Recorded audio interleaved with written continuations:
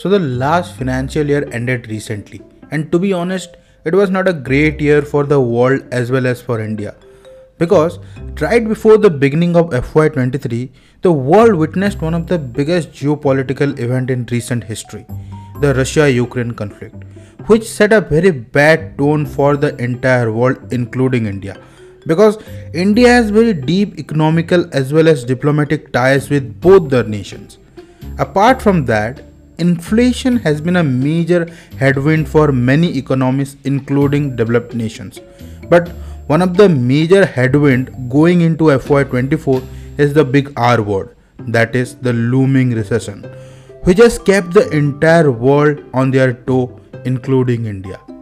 So, in this episode, we will deep dive into how India's position in terms of economic stability and how some global figures might affect the nation.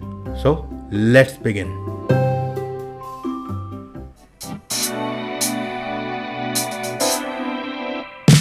Hello guys, I am your host Siddhant and this is Junior Talk, the show where we discuss all that is happening latest in the world of economic, business and finance.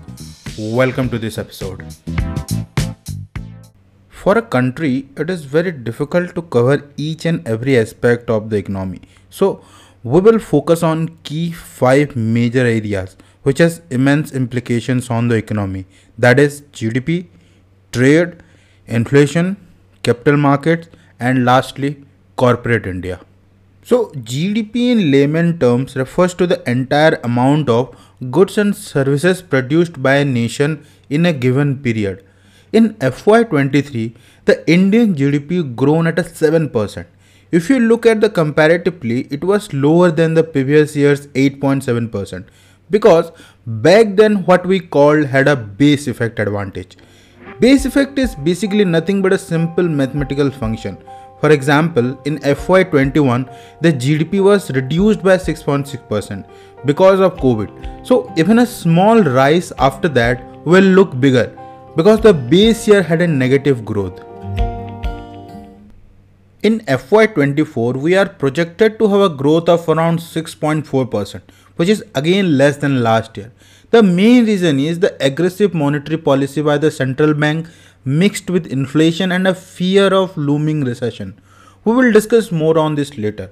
If you look at the Asian countries, India is above average of 5.3% projected by the Asian Development Bank.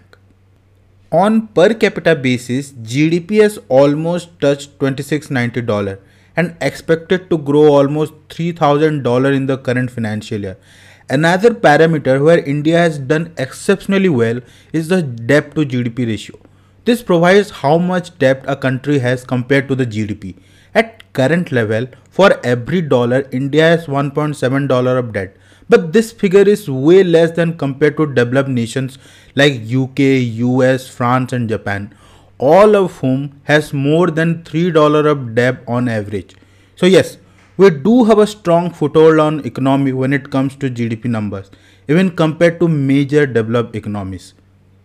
Coming to the second aspect of the economy, trade. Trade is a major economic indicator for any country. When we say trade, we generally refer to the imports and exports of that particular country, and every country wants that the export should be more than the import because obviously this means the country is less dependent on others for their domestic needs. In FY23, India total exported goods worth of $409 billion and imports were worth of $656 billion, meaning we had a trade deficit of $247 billion. But if you look at export data comparing to a normal pre-COVID year that was FY20, we are up by 41%. At the same time, the imports have gone up by 66% in the same period. But when it comes to service, India is a service surplus nation because of low cost skilled labor and largest population on earth. Yes guys, we have officially become the largest population. In FY23, India exported $267 billion worth of services and imported only $149 billion. If you look at the top imported products for India, It is energy, which was almost 30% of the total import, including both crude oil and fossil fuel. So, yes, this is a major headwind for India as an energy dependent nation. That is why the government is pushing more for biofuel like hydrogen and renewable sources like solar energy. Transportation is very much energy dependent, and almost every aspect of business depends on it. So, in order to be energy self reliant, India needs to invent new source for energy consumption. Now comes the third point, that is inflation. So, inflation is like that relative nobody wants at their home, but they visit to everybody's place. Ever since the pandemic has lowered across the world, inflation has become the new global phenomenon. The main reason behind this was that when the world went into a pandemic and business stopped across the globe, governments began to distribute money in order to keep the economy going. This was done through different measures, majorly known as quantitative easing. In US, we saw unemployment checks. In India, both central and state governments transferred money into the accounts of beneficiaries. But ultimately, this action by the central governments created an ugly price rise of items, resulting in inflation. To counter that, central banks across the world started increasing the interest rate. In US, the Fed has increased the interest rate from 0.25% to 4.75% to cut down inflation. In India as well, the RBI has been very aggressive in increasing the interest rate from 4% to 6.5%. As a result of all this effort, in India, the consumer inflation has come down to 5.66%, which is within the comfort zone of 6% for RBI. It is the lowest since December 2021. But in many developed nations like US, the inflation is still elevated at 5.2%, and in UK, it is even further at 8.5%. So what central banks are trying to do is making borrowing more expensive and limiting the money supply, thus trying to control the inflation. But one inherent drawback of this is that it makes the economy grow slower and can probably create a recession that nobody wants. Now comes the fourth aspect of the economy, the capital markets. The capital markets show the direct result of any kind of economic activity, good or bad. Any market is made of some indices which reflect the overall health of the market. In India, we have two major indices, that is Nifty in National Stock Exchange and Sensex in Bombay Stock Exchange. So in FY23, the Nifty returned just under 2% and Sensex returned just above 5%. Last year, Indian markets as well as global markets saw extreme volatility because of higher inflation combined with interest rate hikes by the central bank. Because whenever there's inflation, people tend to invest in safer and less volatile assets like gold, government securities, etc.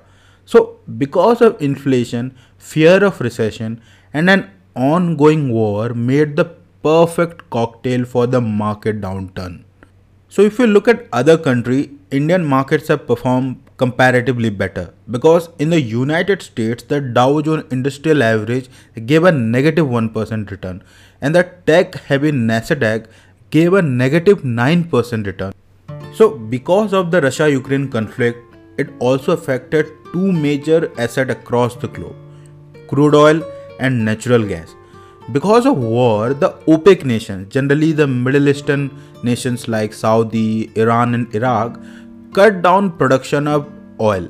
And in July 22, because of that, it went up to $113 per barrel.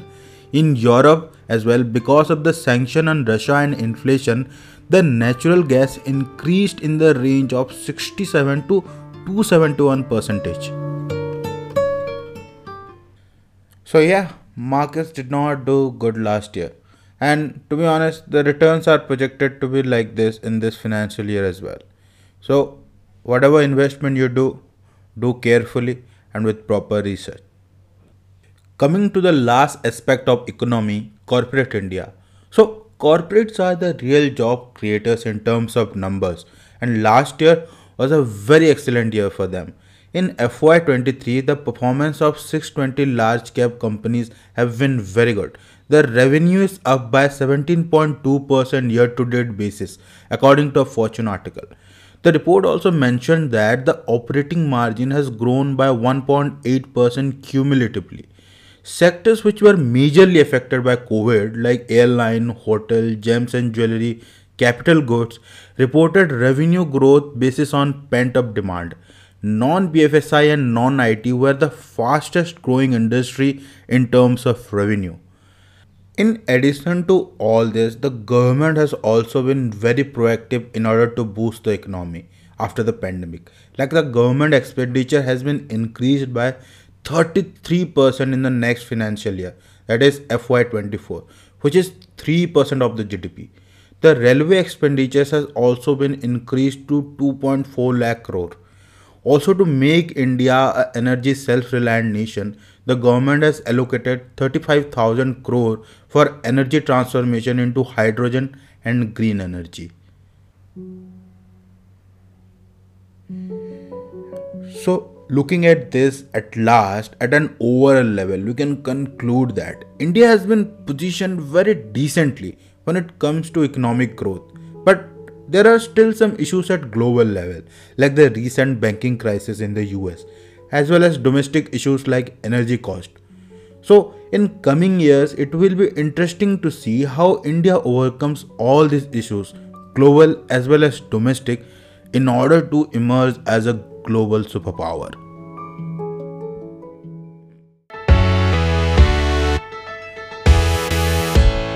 That's all for this episode, guys. This was one of the most intense episodes to make. I tried covering all the aspects I could.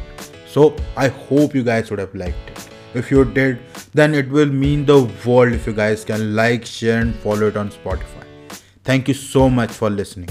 Until next time.